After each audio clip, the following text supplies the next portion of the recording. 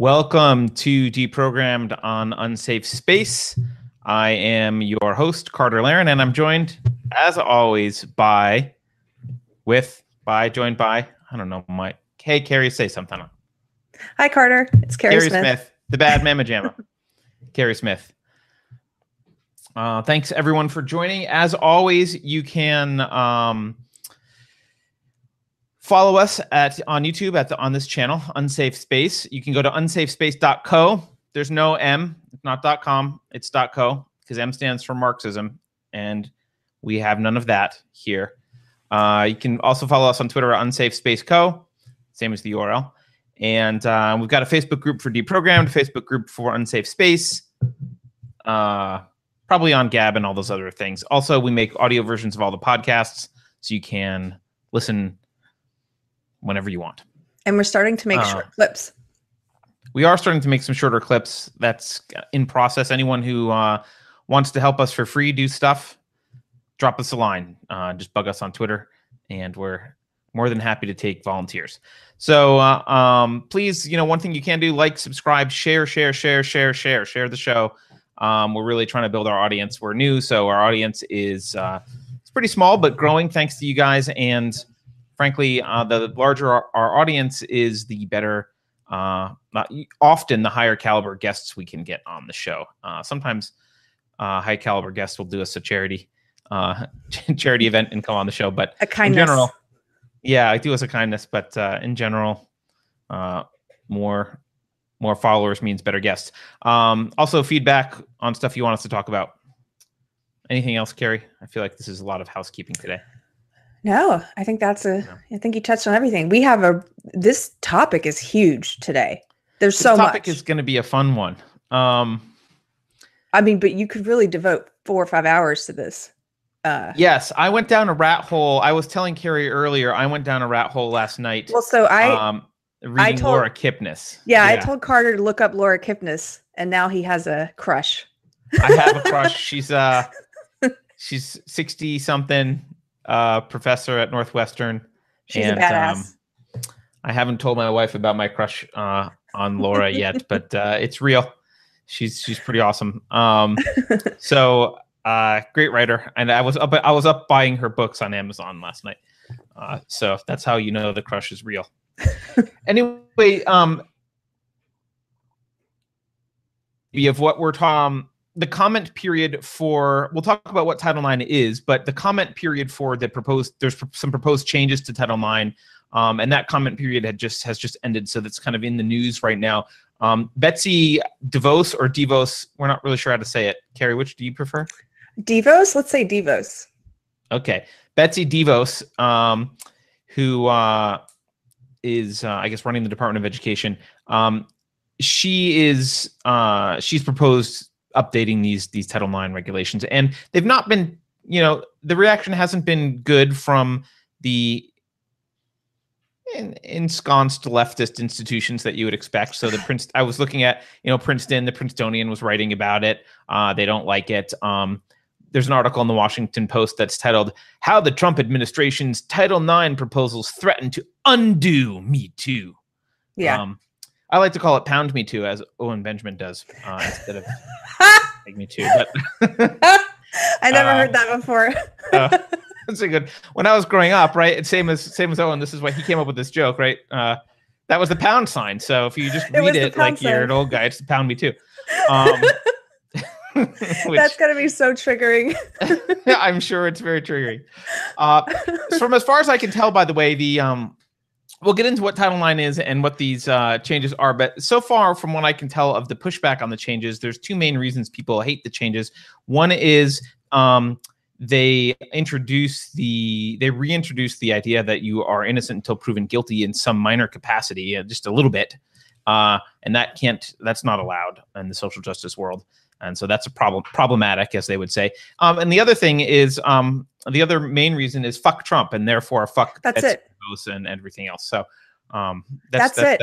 Well, so let's just, I don't know if people know, but this started a few years ago. It actually started in 2011 under the Obama administration, when they sent a letter to all of the institutions of higher learning in the U.S., like 4,700 colleges and universities. And the letter basically instructed schools to do away with due process in the interest of helping women come forward about rape or being believed, or, creating this climate where people didn't feel like they couldn't report rapes. But what they've actually done is, with that letter, they redefined a lot of things. They redefined sexual assault. They made it a very broad thing. So this started in 2011 with a letter from Obama. And so now, because it's Trump, you're exactly right. A lot of people don't look past the fact that it's Trump. And so they're just like, screw him. This has got to be something evil. It's like, no, this is necessary and needed. This is one of the first things. I remember you asked me on a podcast once if there's anything Trump has done that I supported, and I couldn't think of anything at the time. This is something I absolutely support.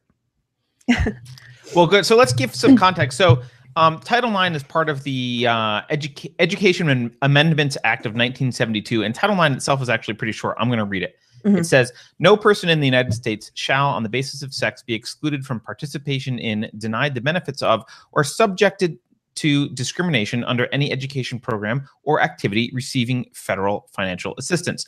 So basically what this means is, if you don't do these things, the feds can withdraw funds that they are giving you. So there's some incentive to abide by Title IX. Now, like Carrie said, up until about 2011, first of all, there's not like clear regulations about it. There's just been guidance that's been given to schools about what it means to follow Title IX.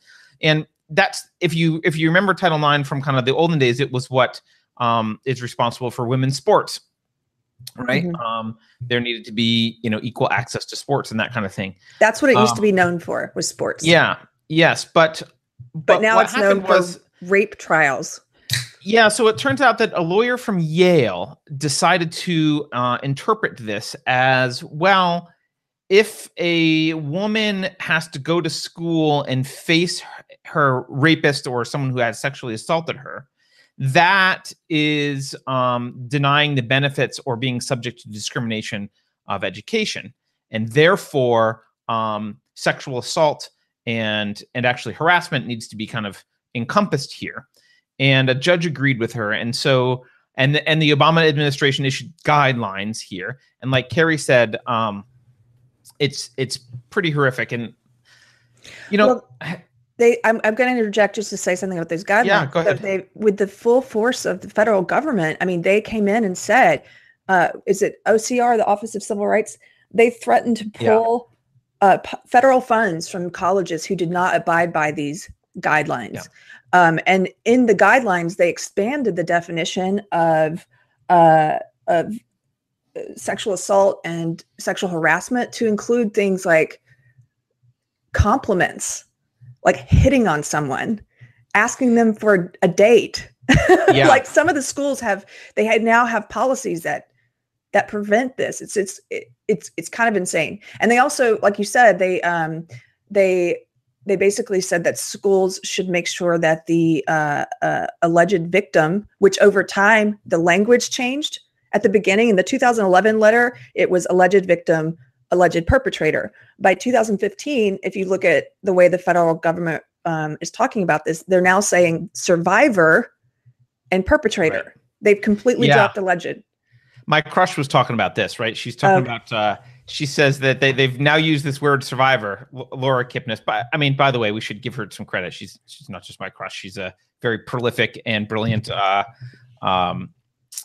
filmmaking professor at Northwestern University. And she wrote a book called Unwanted Advances, Sexual Paranoia Comes to Campus. But she also wrote this article called Sexual Paranoia Strikes Academe. And she actually ended up being she was investigated under Title IX for writing this article, which is itself ludicrous. Yeah. And her response, because she's a badass, was to just write another article about the investigation. And then she got pulled into another Title IX. Right. So she writes on the word, when she talks about this word survivor that's being used, she says, "Are you seriously telling me," I wanted to ask the Title IX committee, "that the same term now encompasses both someone allegedly groped by a professor and my great aunt who lived through the Nazi death camps?" Which is like, it's a great question. Like, wow, that is a pretty broad use of the term. She also asks this question there's this list of things that they weren't supposed to do. Her original article was actually about consensual sexual relations between students and professors, which especially in grad school happens often. But the number one rule on the list that they were telling her at this indoctrination session that she went to was, do not make unwanted sexual advances. And and then she writes, someone demanded querulously from the back, but how do you know they're unwanted until you try? Right. And then she admits, okay, it was me who asked the question. But it is a great question, right? It's like, don't make unwanted advances. Well, how do you know? Right. Well, this is why you now see millennials. There was a study done where they were polled, and it's a third of all millennials think that complimenting someone is always sexual harassment. That's a huge number. Right. A third of millennials think that complimenting someone is sexual harassment. And a quarter of millennials think that asking someone out on a date is sexual harassment. It's always sexual harassment. How do you get to the date? Like, how do you know? And but the reason this is happening is because of what we said. But this is the rule. It's almost like the rule of law on college campuses. So of course they're starting to view these things as to view it as sexual harassment, because that's the way it's defined, and there are consequences on their campuses. Right. So you can blame the universities to some extent, but also they have to protect their ass because they don't want to lose federal funding. So let's just go through, so if you haven't thought about this or you haven't heard about this, you might think, gee, how might it work? Like, what would be a process that would seem reasonable? And you might think it looks something like this. Someone makes an allegation. There's an objective kind of initial investigation about the credibility of the allegation. Like, is there any evidence, or, could we bring a charge? Then some kind of formal charge is made where you're told you violated these things. This is what you did wrong. Here's the clear kind of formal objective process. There'll be an objective body determining this, and here's the process. You might expect that process to assume that you're innocent until proven guilty. You might expect that process to allow you to have the right representation. You might expect that process to allow you to see the evidence that's against you and to know what it is you've actually been accused of, and a chance to respond and present your own evidence. You might expect that you get to face your accuser, right? And ask your accuser questions, kind of a cross-examination thing. And, then a trial. And if you're acquitted, you would expect to be acquitted if there was reasonable doubt. And you would expect, if you were guilty, that there'd be some kind of appeals process. But that's not at all how what they call the grievance process works. Based on, we're going to give some examples here, but the summary that I could tell, and Carrie, correct me where I'm wrong here, it seems like you're told there's an allegation against you, but not specifically what it is or what rules you violated. Correct. They do not allow you to, and in many of these cases, they do not allow you to see a written record of what you're being accused of. I know that sounds crazy and people aren't going to believe this, but that's happening. Somebody accuses me of sexually assaulting or harassing them, and I don't even get to know what the accusation is. Right. That's crazy. Yep. You can't have a lawyer. Sometimes you can have someone that can join you, but they have to be quiet. But you can't have a lawyer. They actually don't even tell you the charges until during your interrogation. So they basically say, like, we want to talk to you about these allegations. And you're like, what allegations? Well, we can't tell you until we ask you questions and talk to you. So that's how that works. You can't record that session. Yeah. Right. The things that you tweet and write in journals, anything that you do outside, like, you can be in trouble for. If you tell anyone about it, you can get in trouble. You never get to see your evidence really until the kangaroo court. Wait, let's back up, because we're moving through this too quickly. I want people. You're not allowed to tell people.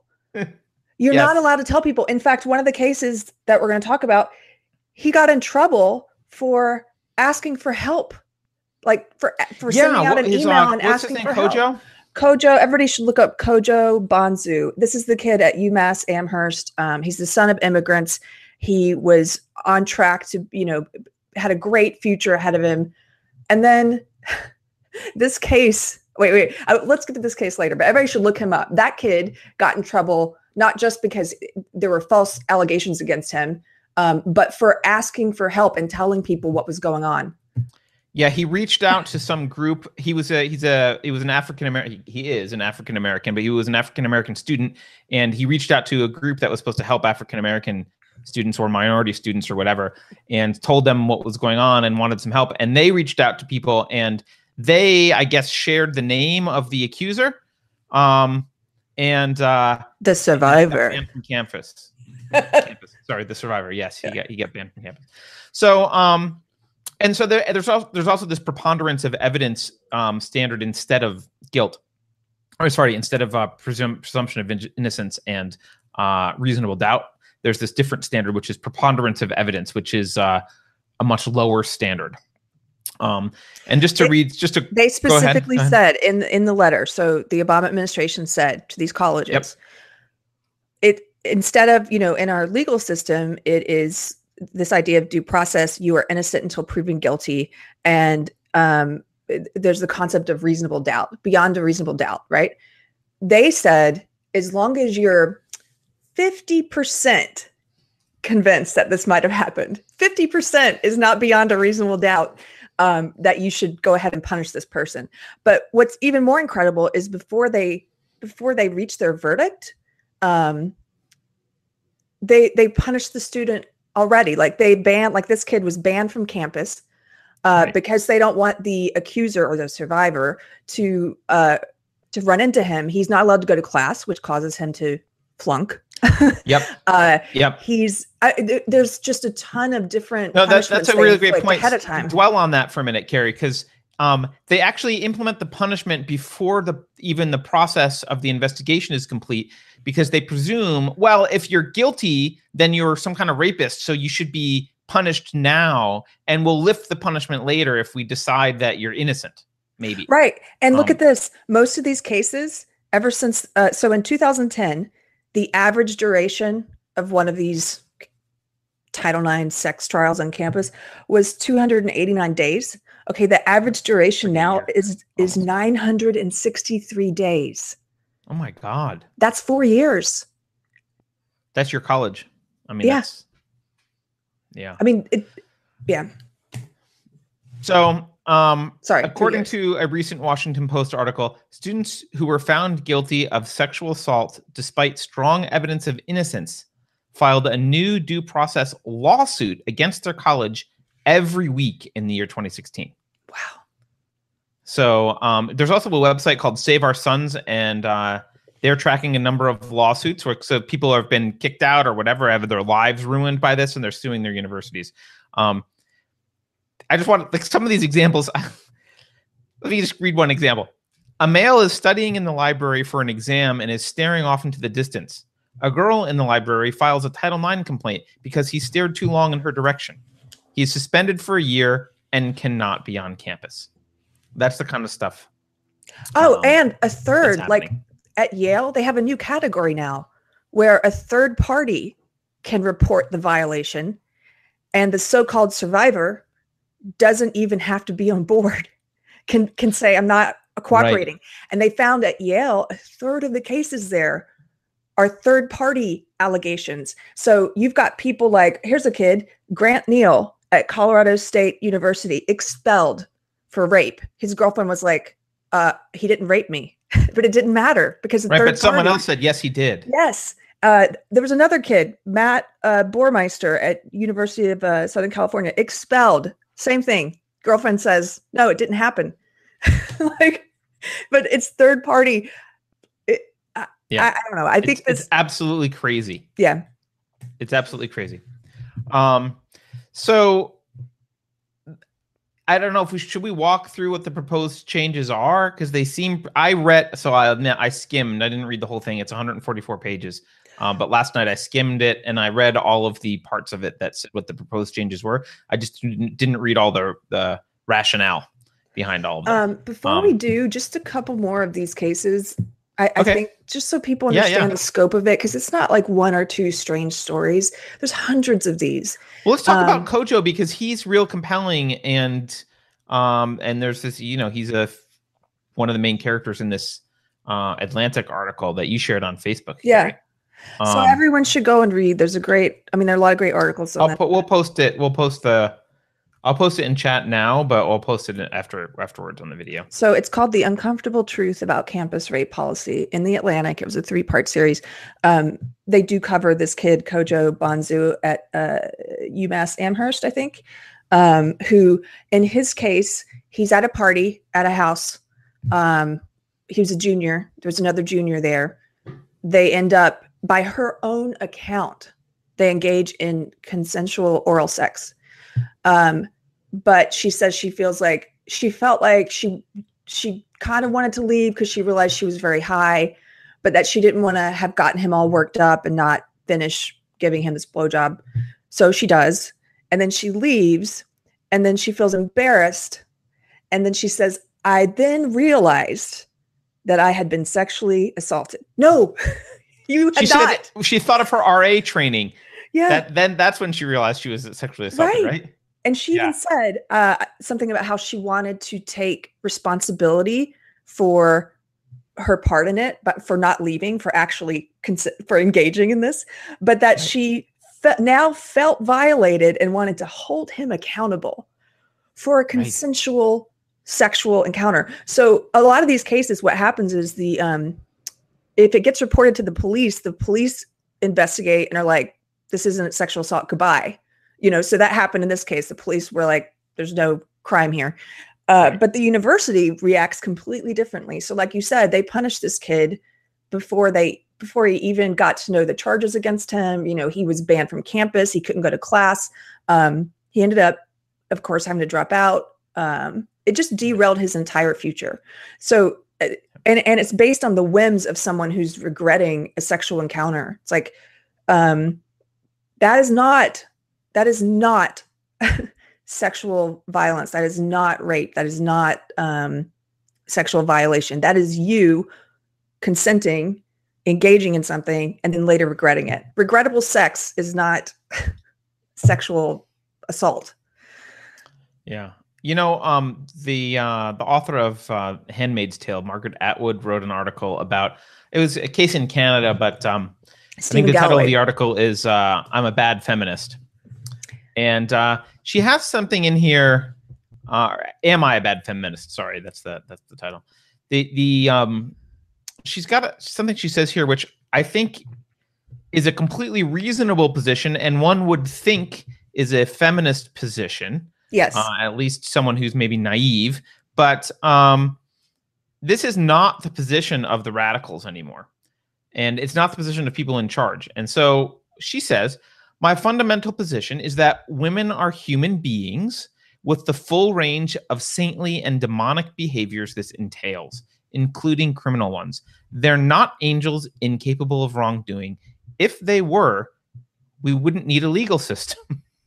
Now, Margaret Atwood, by the way, she's my favorite author. She's been my favorite author since I was 15 or 16. What was really great about this essay is that she got raked over the coals by SJWs for basically saying that this professor who was being brought up on Title IX charges, Stephen Galloway, that he should be able to know what charges were being brought against him. She didn't even say this guy's innocent. She just said, like a couple of people stood up to support him and said, we should have due process here. I don't know if it was Title IX because he's in Canada. Okay.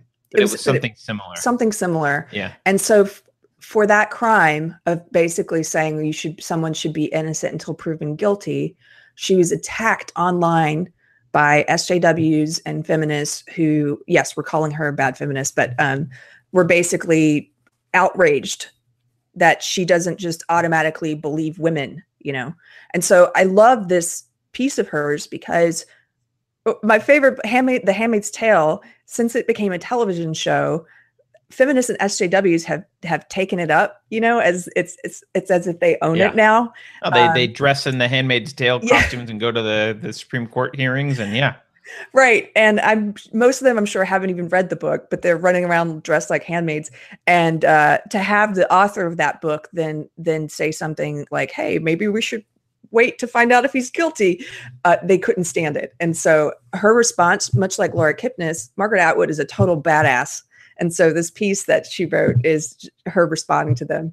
And it's kind of like, if that's how you define feminists, then yeah, I guess I am a bad feminist. Because guess what? Women are capable of deciding to engage in sex just like a man, and then later regretting it. And that doesn't make them some kind of a victim.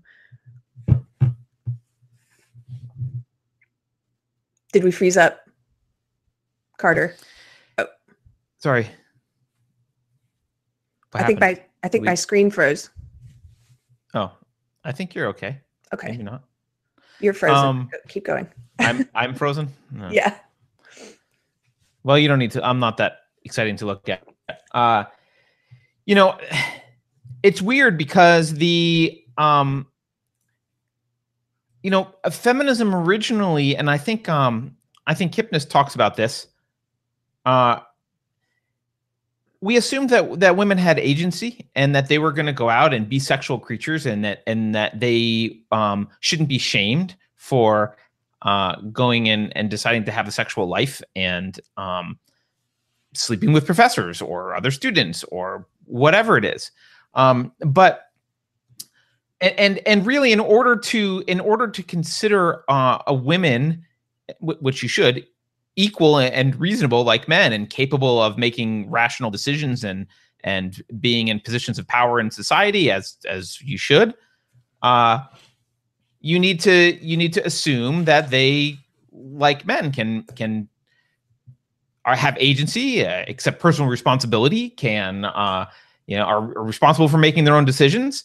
And yet on campus, what we've got now is this assumption that women are fragile little flowers that get acted upon, and they are never responsible for their own behavior. It's always someone else, and every little thing hurts them. Or if you don't, some of the if you invite someone out on a date, do you want to go on a date with me? Do you want to have sex with me? Whatever you do, that can be a problem, right? That's somehow harassment or assault, or that injures them, or they now have post-traumatic stress disorder. It's characterizing women. The term that I think it was Margaret Atwood that used, but it might have been Laura Kipnis, is they're infantilizing women. They're making women seem like these stupid little children who can't or aren't responsible for themselves, and that's not good for women anywhere. It's insulting, first of all,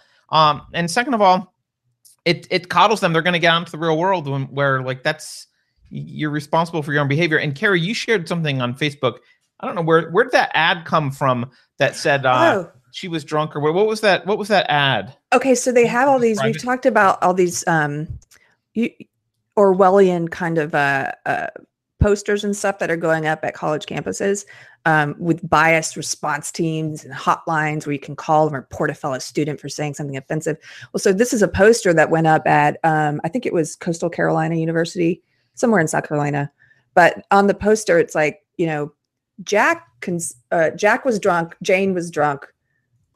They had sex. Jane could not consent. Jack was charged with rape. Right. But they're both drunk. Yeah. They're both drunk. But a lot of campus policies now say that if the woman has had any alcohol whatsoever, any alcohol, like one beer, cannot consent. That's rape. That's a lot of these cases are now it's just a rush to go and report each other. One of the recent cases was a guy and girl, both drunk, consensual sex. I forget which school this is at.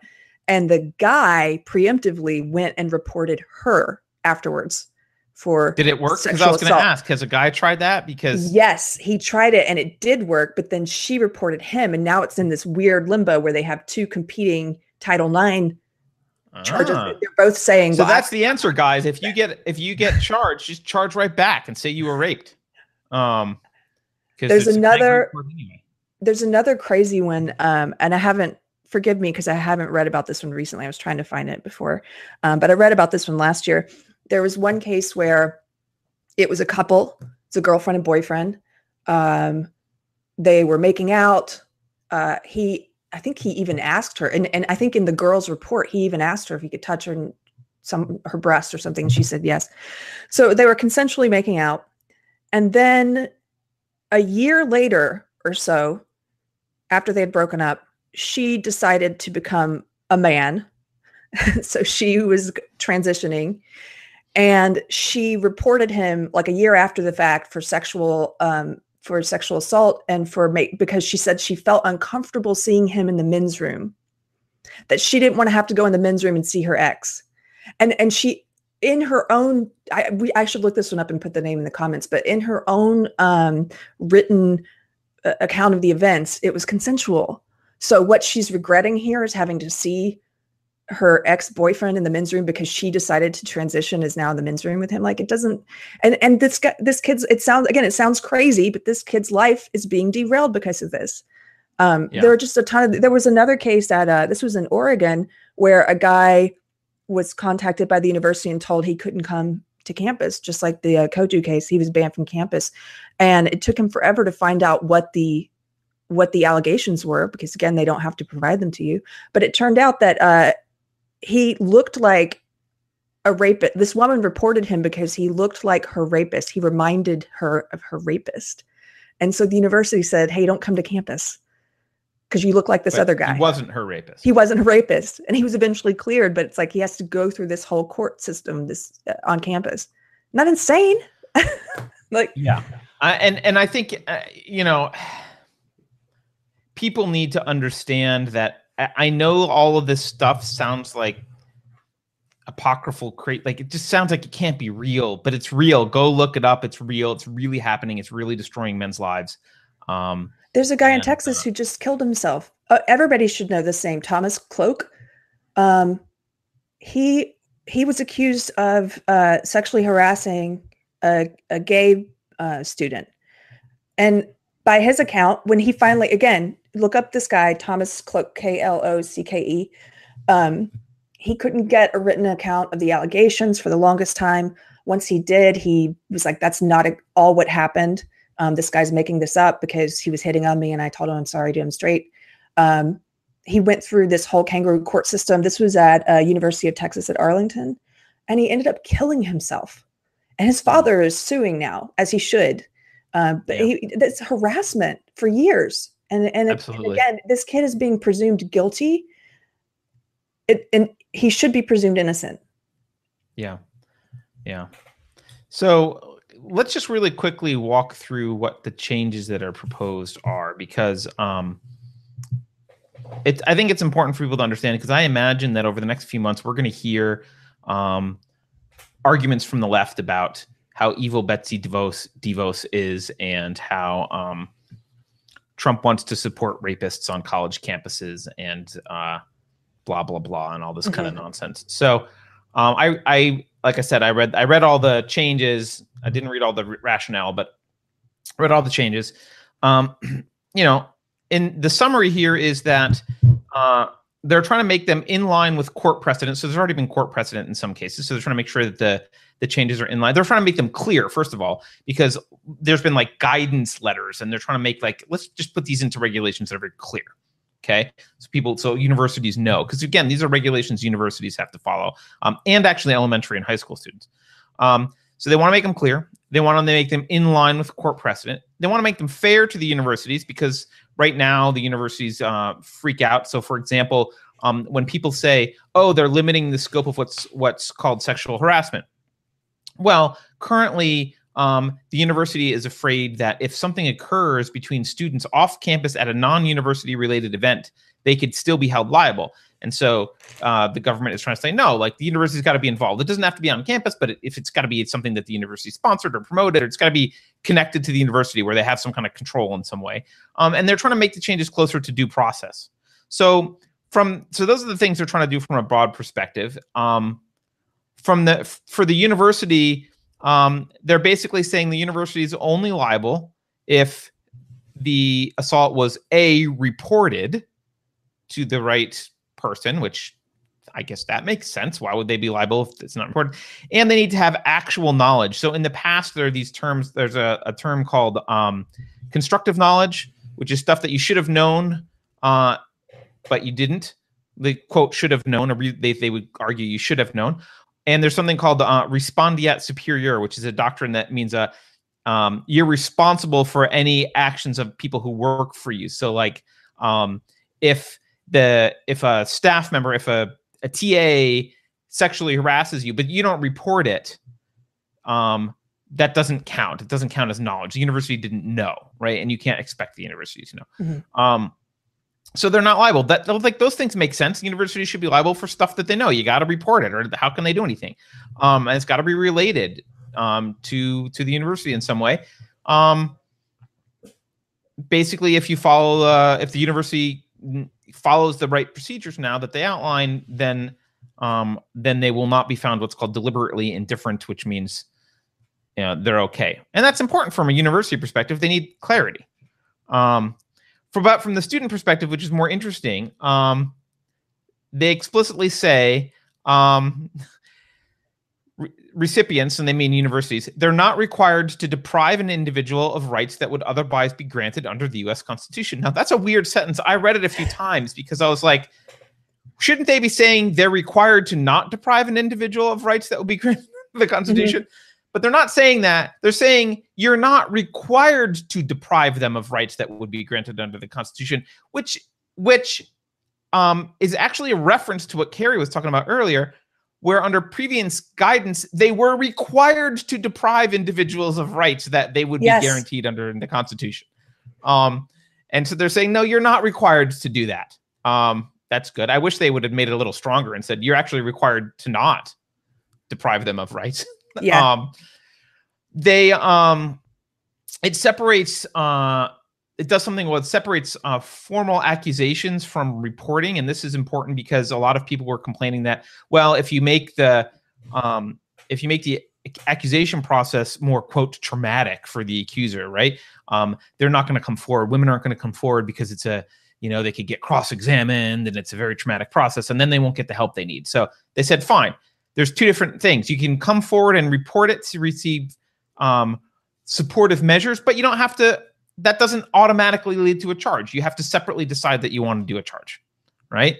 So you're safe. And if you don't want a charge to happen and go through the rigmarole, you don't have to. You can just go get supportive measures, right? Counseling, whatever. It allows for mediation. Mediation was explicitly not allowed. So if the two parties agreed that there was some other way they could handle this together without going through the expensive process, that wasn't allowed. It is now. And instead of this concept of vague, like unwanted advances, which is what I talked about before, where it was like, how do you know if they're unwanted unless you're right? Instead of this kind of vague unwanted advances thing, they said, sexual harassment is very well defined. It defines as either an employee or the recipient, this is the university, conditioning the provision of an aid, benefit, or service. So basically, you only get this or that or the other thing. You're the university, you only get these things if you participate in this unwelcome sexual conduct. So basically, like, I'll give you an A only if you go out on a date with me or something like that. And it also includes unwelcome conduct on the basis of sex that is so severe, pervasive, and objectively offensive that it effectively denies a person equal access to the education program. So they're basically saying, look, if someone holds it over your head, like explicitly, and says, like, look, if you want that A, you got to sleep with me or whatever, or, something like that. If they withhold some service or,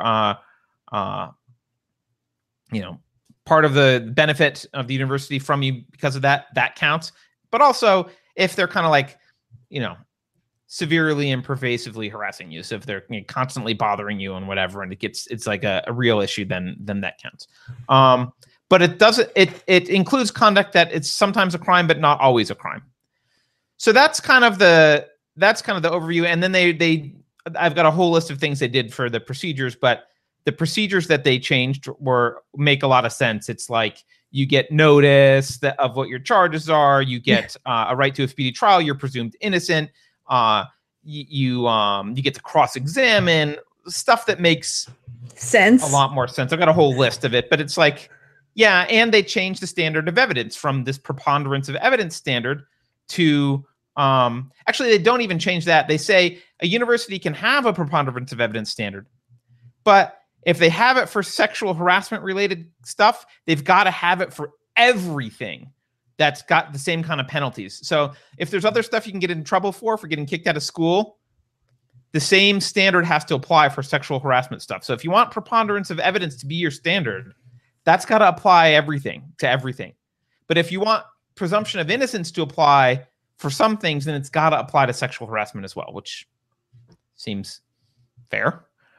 So those are, I mean, if we need to, we can get into details, but we don't really need to. It's just kind of reasonable changes that make it kind of more like what you would actually, a normal person would expect the process would look like at a university. Right. Now, here's the problem. Part of what the Obama guidelines did was they mandated, before these guidelines, there would be a professor or some staff member who was handling these Title IX complaints, but it wasn't their primary duty. So the guidelines mandated that every college have a full-time Title IX coordinator. Harvard now has 55 Title IX coordinators. So this led to this explosion, this huge growth in bureaucrats at colleges. All these people who are not professors, but who are professional SJWs that get paid to be SJWs. So now you have all these colleges coming out because, of course, they have this huge bloated SJW bureaucracy of people who are just sucking. Now they're all complaining that they don't have jobs after this. Yeah, they're just vampires sucking the blood of these college kids. All these universities are now saying they're not going to comply. So no matter what Trump and Davos, no matter what they say in their letter, you've got universities that are now coming out in the press and saying, we're not going to do what Trump says. And fine, lose your funding. That's fine. I don't care. Well, but are we going to be able to enforce that? I want them to lose their funding, but is that? I don't know. I this is the kind of thing I would expect Trump to actually enforce. Like, I would expect him to say, like, okay. I would hope so. The other problem is to relate this back to like the topic of our podcast. Okay, is for people who may be watching for the first time, is about SJW ideology, which is my old belief system. Exactly, Tamara. By the way, what did Tamara say? They've legitimized lynch mobs. Oh yeah, they have. They've totally. Yeah.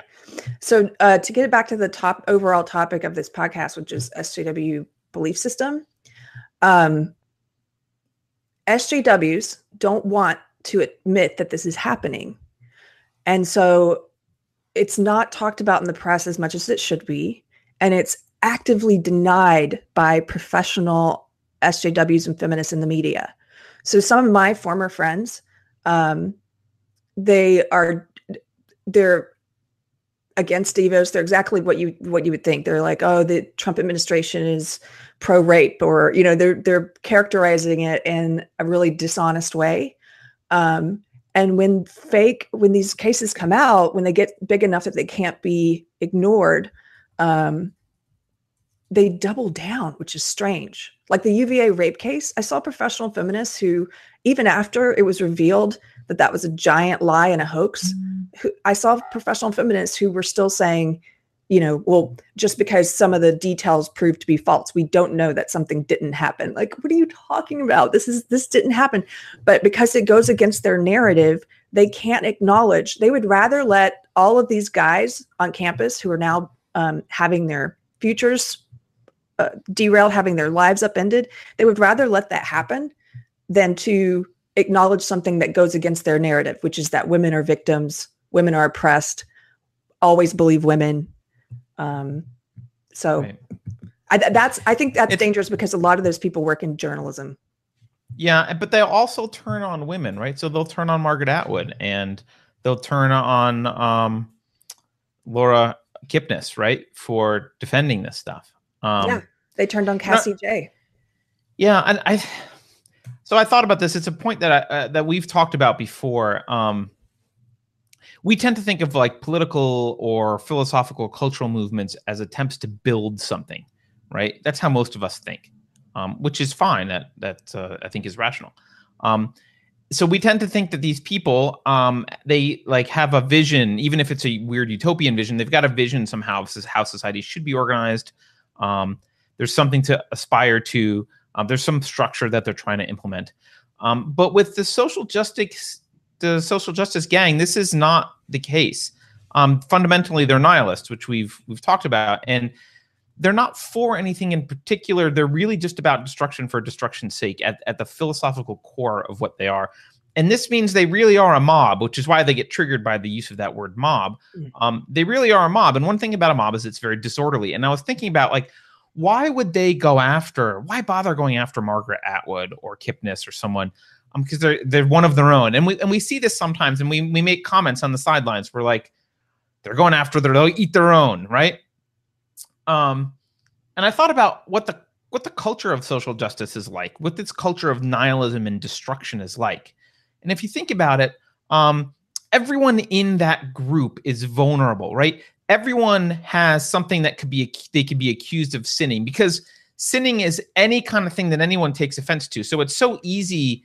Like, no one is innocent. Anyone could be thrown under the bus, thrown to the sharks, torn apart at any moment's notice. So everyone in that group is walking around with this sense of dread that they could theoretically be the next one to be sacrificed, right? And we know that these sharks will eat their own, right? And there's no clear way for them to kind of maintain their purity or status in the group. There's nothing they can do, because if the group turns against them, they'll take something out of context and whatever. It's just easy to destroy someone.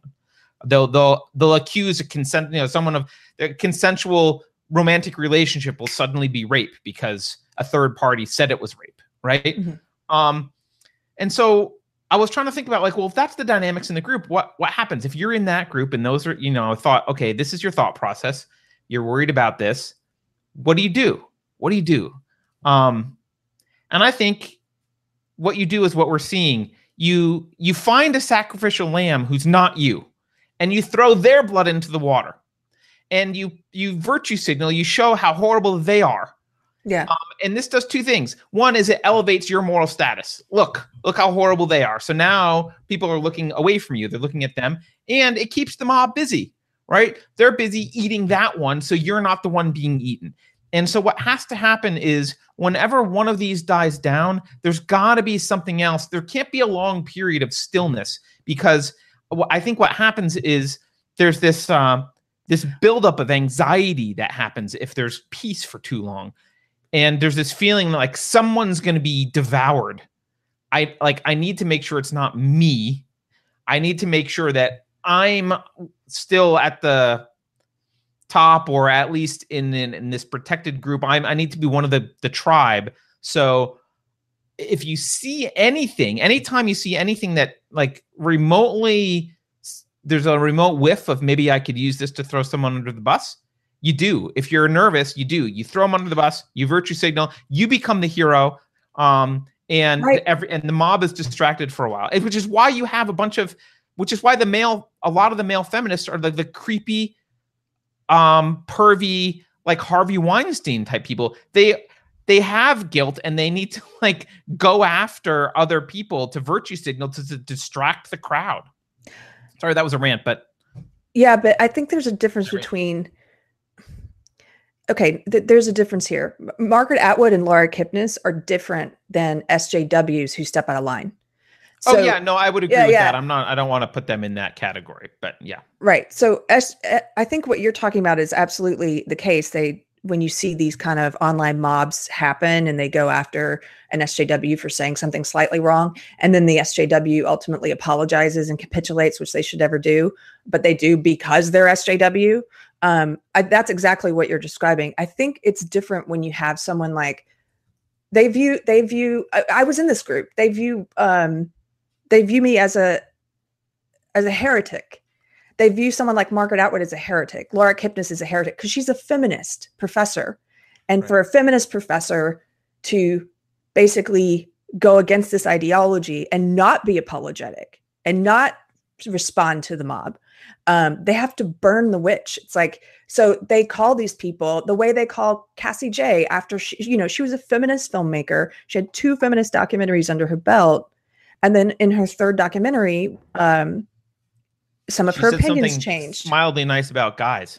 Yeah, and her they're not evil changed. all the time. Yeah, and you got to see that happening. And so I actually had friends, professional SJW friends on my timeline engaging in this character assault of Cassie J, just watching them tear her apart as if she's a bad human because they didn't like the documentary without even having seen it. They have to paint it as sexist and misogynistic, and now she's gone a bit of the dark side. They did the same thing with Kipnis when her book came out. My professional SJW friends ripped into her. They wrote essays about her. They have to burn the witch because this is an unapologetic person who was a member of what we've called like the high priest set. It's a marginalized person. This is a woman. How dare a woman not go along with the ideology? And when we try to bring her to heel, she doesn't. So they hate, just like we've talked about before, they hate people like Candace Owens, because Candace Owens is not only a woman, she's a Black woman, and she's unapologetically against their ideology. So they are the most vicious about members of marginalized groups who speak against it, who speak against this belief system. Right. You don't always execute murderers, but you do execute traitors. Yeah, they hate us. Like it's my former friends. One of my friends, I don't care. Jacqueline Friedman, she wrote this book, Yes Means Yes. She's one of these people who helped to popularize the idea of toxic masculinity. And what do they say? It's not just consent. They say not just it's what's the word? It's passionate consent or something. There's a word that they use. You have to be like rigorously consenting. Like vehemently consenting. Yes, yeah, but there's a word. Please take my clothes off. Yeah, affirmative consent or something. I don't know. Okay. So she's popularized all these terms. She's one of these people who goes after other feminists if they dare step out of line and stop preaching the belief system. I had another professional feminist friend. Just to step back just for a second, she has to really despise women to have that position. She really needs to think that women are pathetic creatures in order to hold that position. I don't know. I'm not sure. I think they get so caught up in it, but then they start making money from it. So they can't really objectively stand back and say, it's their whole life's work.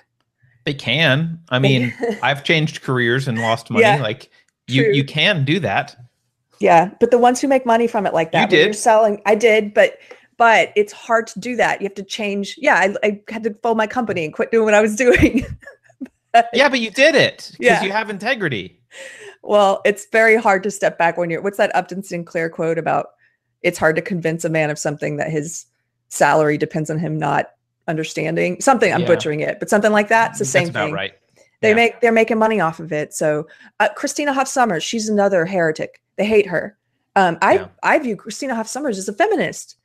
But they don't. They call her anti-feminist. Right. They call her sexist. They call her misogynist. One of my professional feminist friends, that's what she unfriended me over, was that I like Christina Hoff Sommers. What a weird thing to unfriend someone over. Unfriend. Well. Anyway. Yeah, Carrie, I want to talk about this, but before because I've got some thoughts that I thought about before, but I want to get your thoughts without you hearing mine first. Okay. What do you say to a parent who's got a kid who may go to college soon, like a high school age kid, or they're thinking about college in the next few years? What do you say to them? Go to trade school. I'm kidding. Go to trade school. That's one answer. But no, I don't know what I would tell a son. I don't, because I have a friend who's got a son who's a teenager, and he was talking about how he's told him, just don't get close to women, don't get close to girls. That's incredibly sad. But he's like, he has a tight knit group of friends. I think his kid's 14 or 15, all guys, and they just don't interact with women. And when you've got a third of millennials saying that asking someone on a date or complimenting them is sexual assault, sexual harassment, like no wonder. So I don't know what I would say to, you know what I would do if I had a kid who's about to go to college? Go to Heterodox Academy. They have a list of the schools that have adopted the Chicago principles on free speech. And that should help determine, like, I would want to find out if the school was an SJW, how much of an SJW cesspool it was. So go to the Heterodox Academy. Also go to FIRE, which is fire.org, I think. Yeah, Fire has a list of schools, and they give them a red, yellow, green light system based on how indoctrinated they are. Look at how much they're spending. Look at what the school spends on it, the bureaucrats, on the administrators, and has it been going up or not? Because that tells you right there what they value. If they have 100 people in their Orwellian sounding Office of Inclusion and Diversity, it's like, I don't think so, and if you're an alumni, I think this was on Homer's list, but if you're an alumni, organize about this stuff. There's a great guy online who's organizing here at he's an alumni of the University of Texas at Austin, which is one of the worst. And I think it has a red light rating from Fire. Anyway, he's organized a group of alumni who are pushing back against this. And so if you're an alumni, organize, pull funds, tell them why you're pulling the funds. Yeah. So it's by the way, I'm typing in the chat here. It's thefire.org. Thefire.org. Yeah. I like your trade school thing. I mean, just on college generally, to be clear, I did go to college. So I'm not knocking college just out of spite or anything. First of all, I think we tend to tell people to major in stuff that's needed now instead of stuff that's needed in 10 or 20 years. And I think that's a kind of a recurring thing, right? Everyone, it was all like in the 80s, it was all major in Japanese. And then it's like, now it's like, who the fuck cares if you speak Japanese? Right. So, and now you've got this thing that's like major in STEM, major in science, technology, engineering, math. Yeah, probably those will always be valuable, but computer programming, 20 years, it'll be mostly AI stuff, and it won't be, you're not going to sit around and write JavaScript too much, I doubt. So we also tend to think that colleges prepare our children for the world in two ways. Give them skills they can use to make money, and to kind of prepare them emotionally and psychologically for the challenges of life. And I would argue that neither one of those things is true in most cases. And trade schools are great because no one is learning how to be a plumber. No one's learning how to be an electrician. No one's learning how to be a carpenter. And go hire a plumber. See how much they make. They make as much as lawyers in some places. It's a hard skill job. Yeah, and it's not like we're going to do away with indoor plumbing. Like, that's going to be around for a while. We're much closer to having robots that write code than robots that, fix your toilet. Mm-hmm. So, that is something to consider. But let's just, first of all, I would say if you donate to college, just stop donating to universities. The alma mater that you remember is not what's there now. I thought about why you would maybe I have a daughter. She's not near college age yet, but I thought, because she's asked me, do I have to go to college? Because all she hears is crap. So maybe I should change what I'm talking about. But, I thought, okay, well, when would I send her to college? Why would you go to college? And I came up with a couple of reasons to go to college.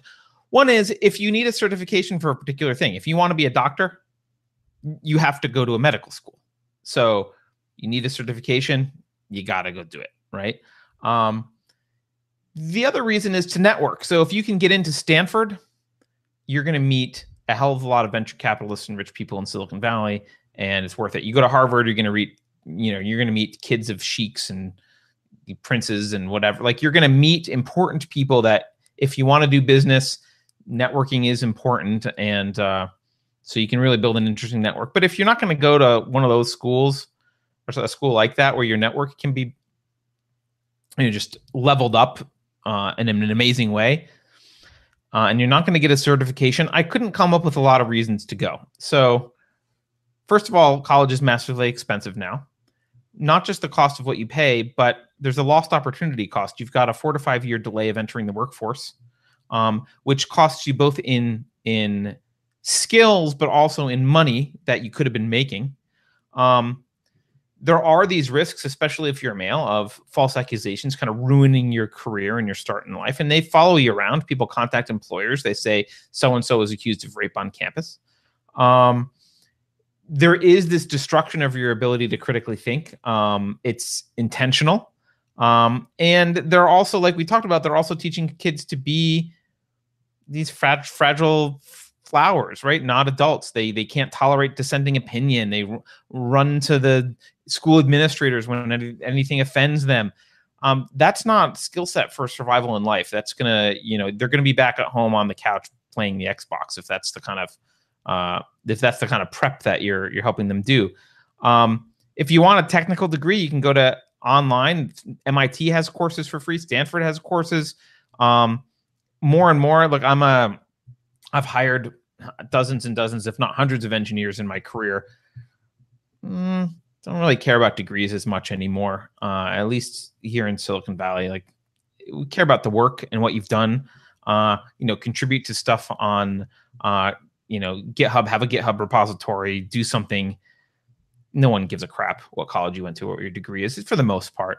And if you're not getting a technical degree, I mean, Laura, what's your son? Oh, it was education. Now it's psychology. Yeah. I mean, I don't know what he's learning. He's probably just getting indoctrinated, right?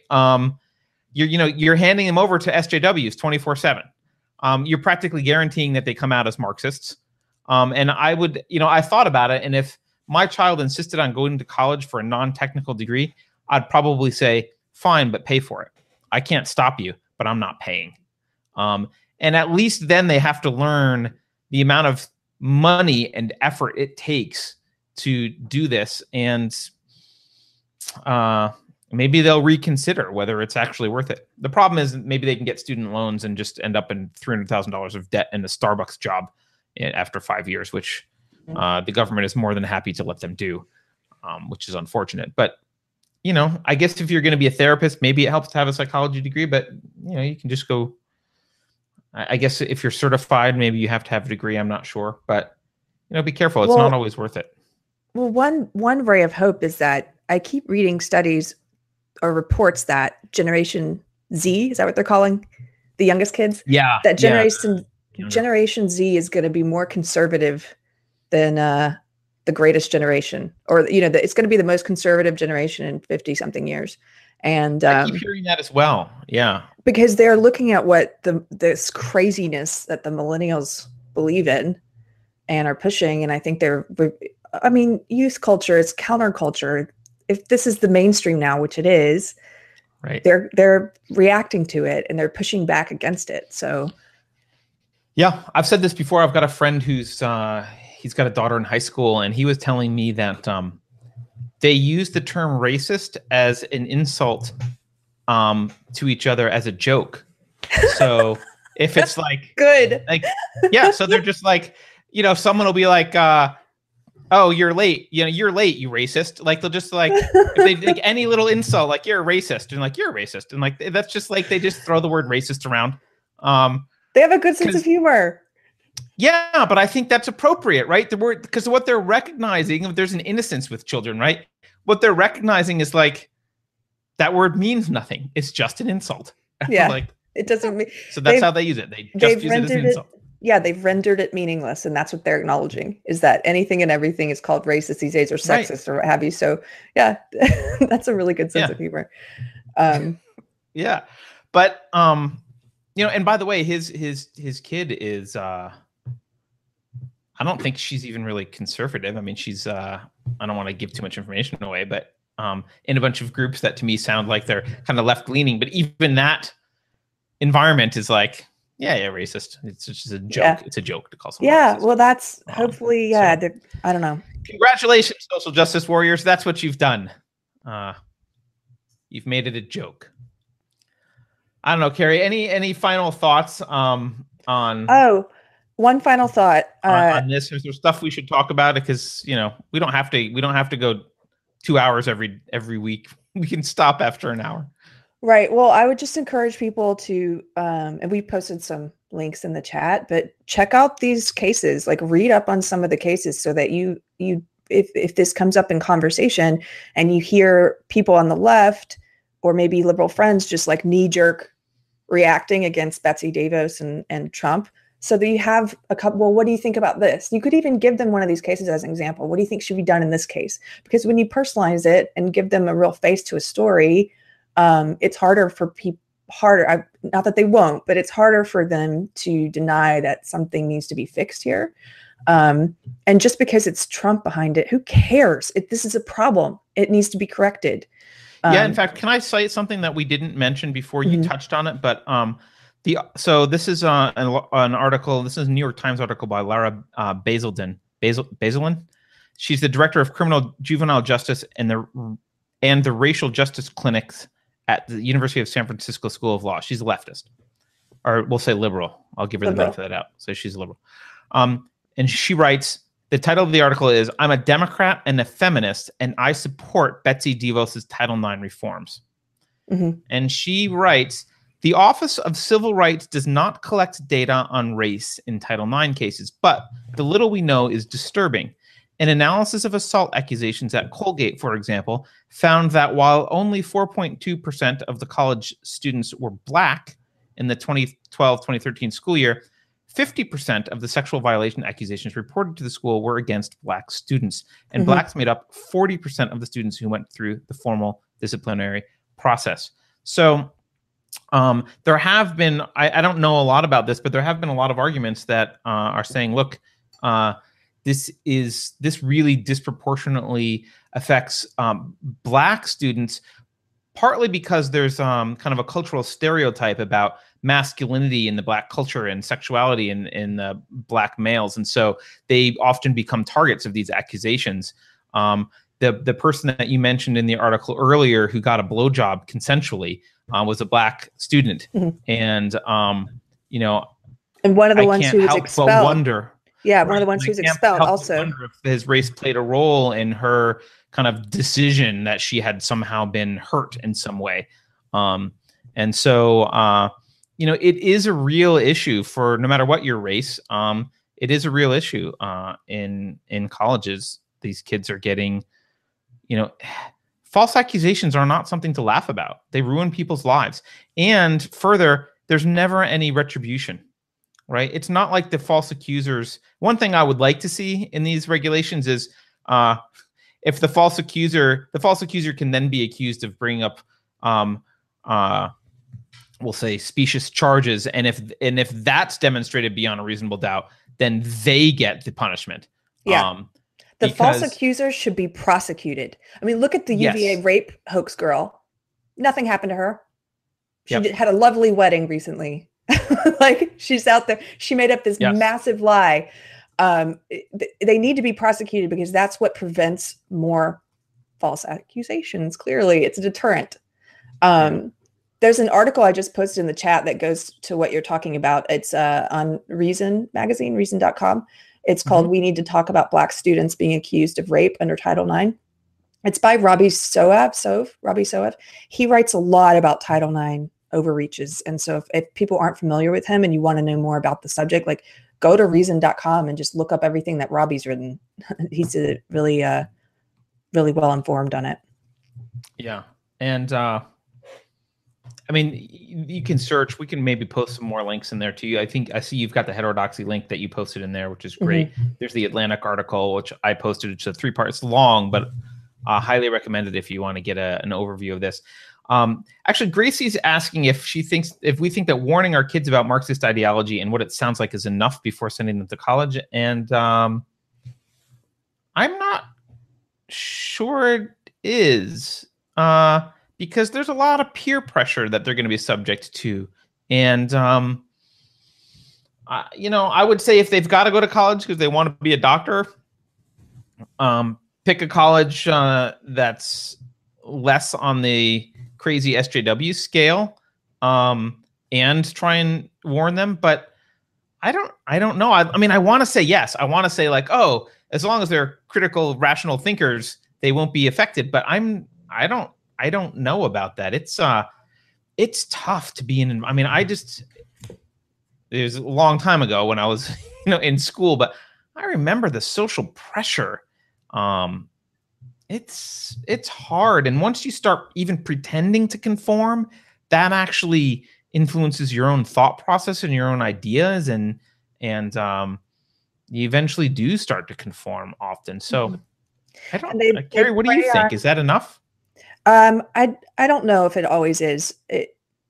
They prey on, as we've talked about before, people's desire to do good and be good, and they sell this ideology as something good, and it's not. But they sell it that way. And so in the case of Title IX and these campus rape trials, they get you to go along with it by saying that if you don't support something like that, then you're pro-rape, which is insane. But the fear of being called a sexist or misogynist or someone who doesn't care about rape is big enough that people don't talk about this. I mean, adults don't talk. Adults are afraid to say, "Hey, I support." I may hate Trump and every other thing he's done, but I support this.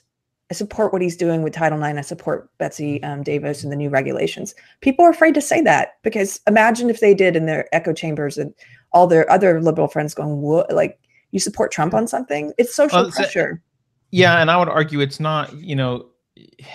I think you said something like it's pressure to be good, and that's not that. It's pressure to not be bad. It's pressure to not. They don't really care. Like you can maybe be quiet, maybe sometimes, and without saying too much, but you certainly can't say the wrong thing. They're like they have a hair trigger in terms of being willing to detonate your career and your life. It's a hair trigger. So you ask a question. Gee, what's wrong with the Betsy DeVos proposals? Bam, you're a traitor. You're eviscerated. And I think of my daughter. Gracie's saying that she talks to her kids already about, and they're in grade school, about this ideology. And of course, my daughter does too, because we have conversations at the dinner table all the time, and on the way to school all the time. We had one this morning about this issue. But I'd like to think that she's critically minded enough that she's not going to get indoctrinated. But I actually think what would be more likely if she went into an environment like this when she's older is she'll be the one to ask a question and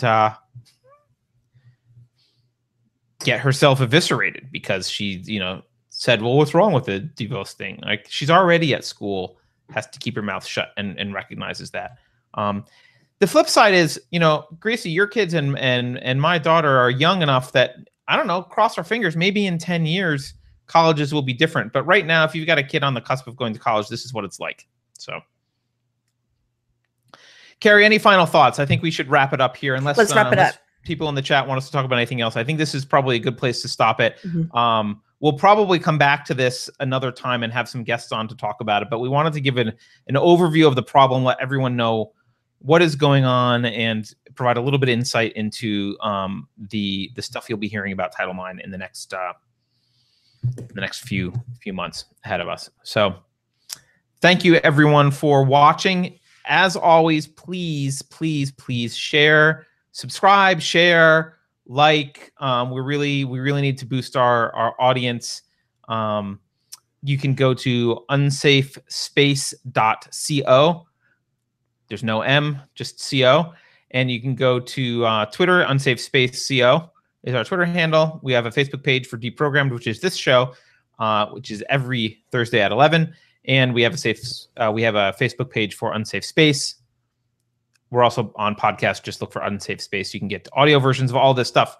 Carrie, anything to add? Yes. Even if you don't like us, please share us and complain. It doesn't matter. Just share. Wait, how could they not like us? Oh, you know what, Carter? I got really excited because I saw we had some downvotes on some of our videos finally. And that's awesome because that means we're getting outside of our usual audience. Yeah. Most of the downvotes were on the Gillette ad. Right. But it was exciting. I was like, some people don't like us. Cool. Yeah, that's fine. We'll take downvotes. Frankly, an SJW hate mob would not be the worst thing for us. I don't know. I don't know. Okay, maybe it would be bad for Carrie. Anyway, thank you everyone for watching, listening, and we'll see you next week.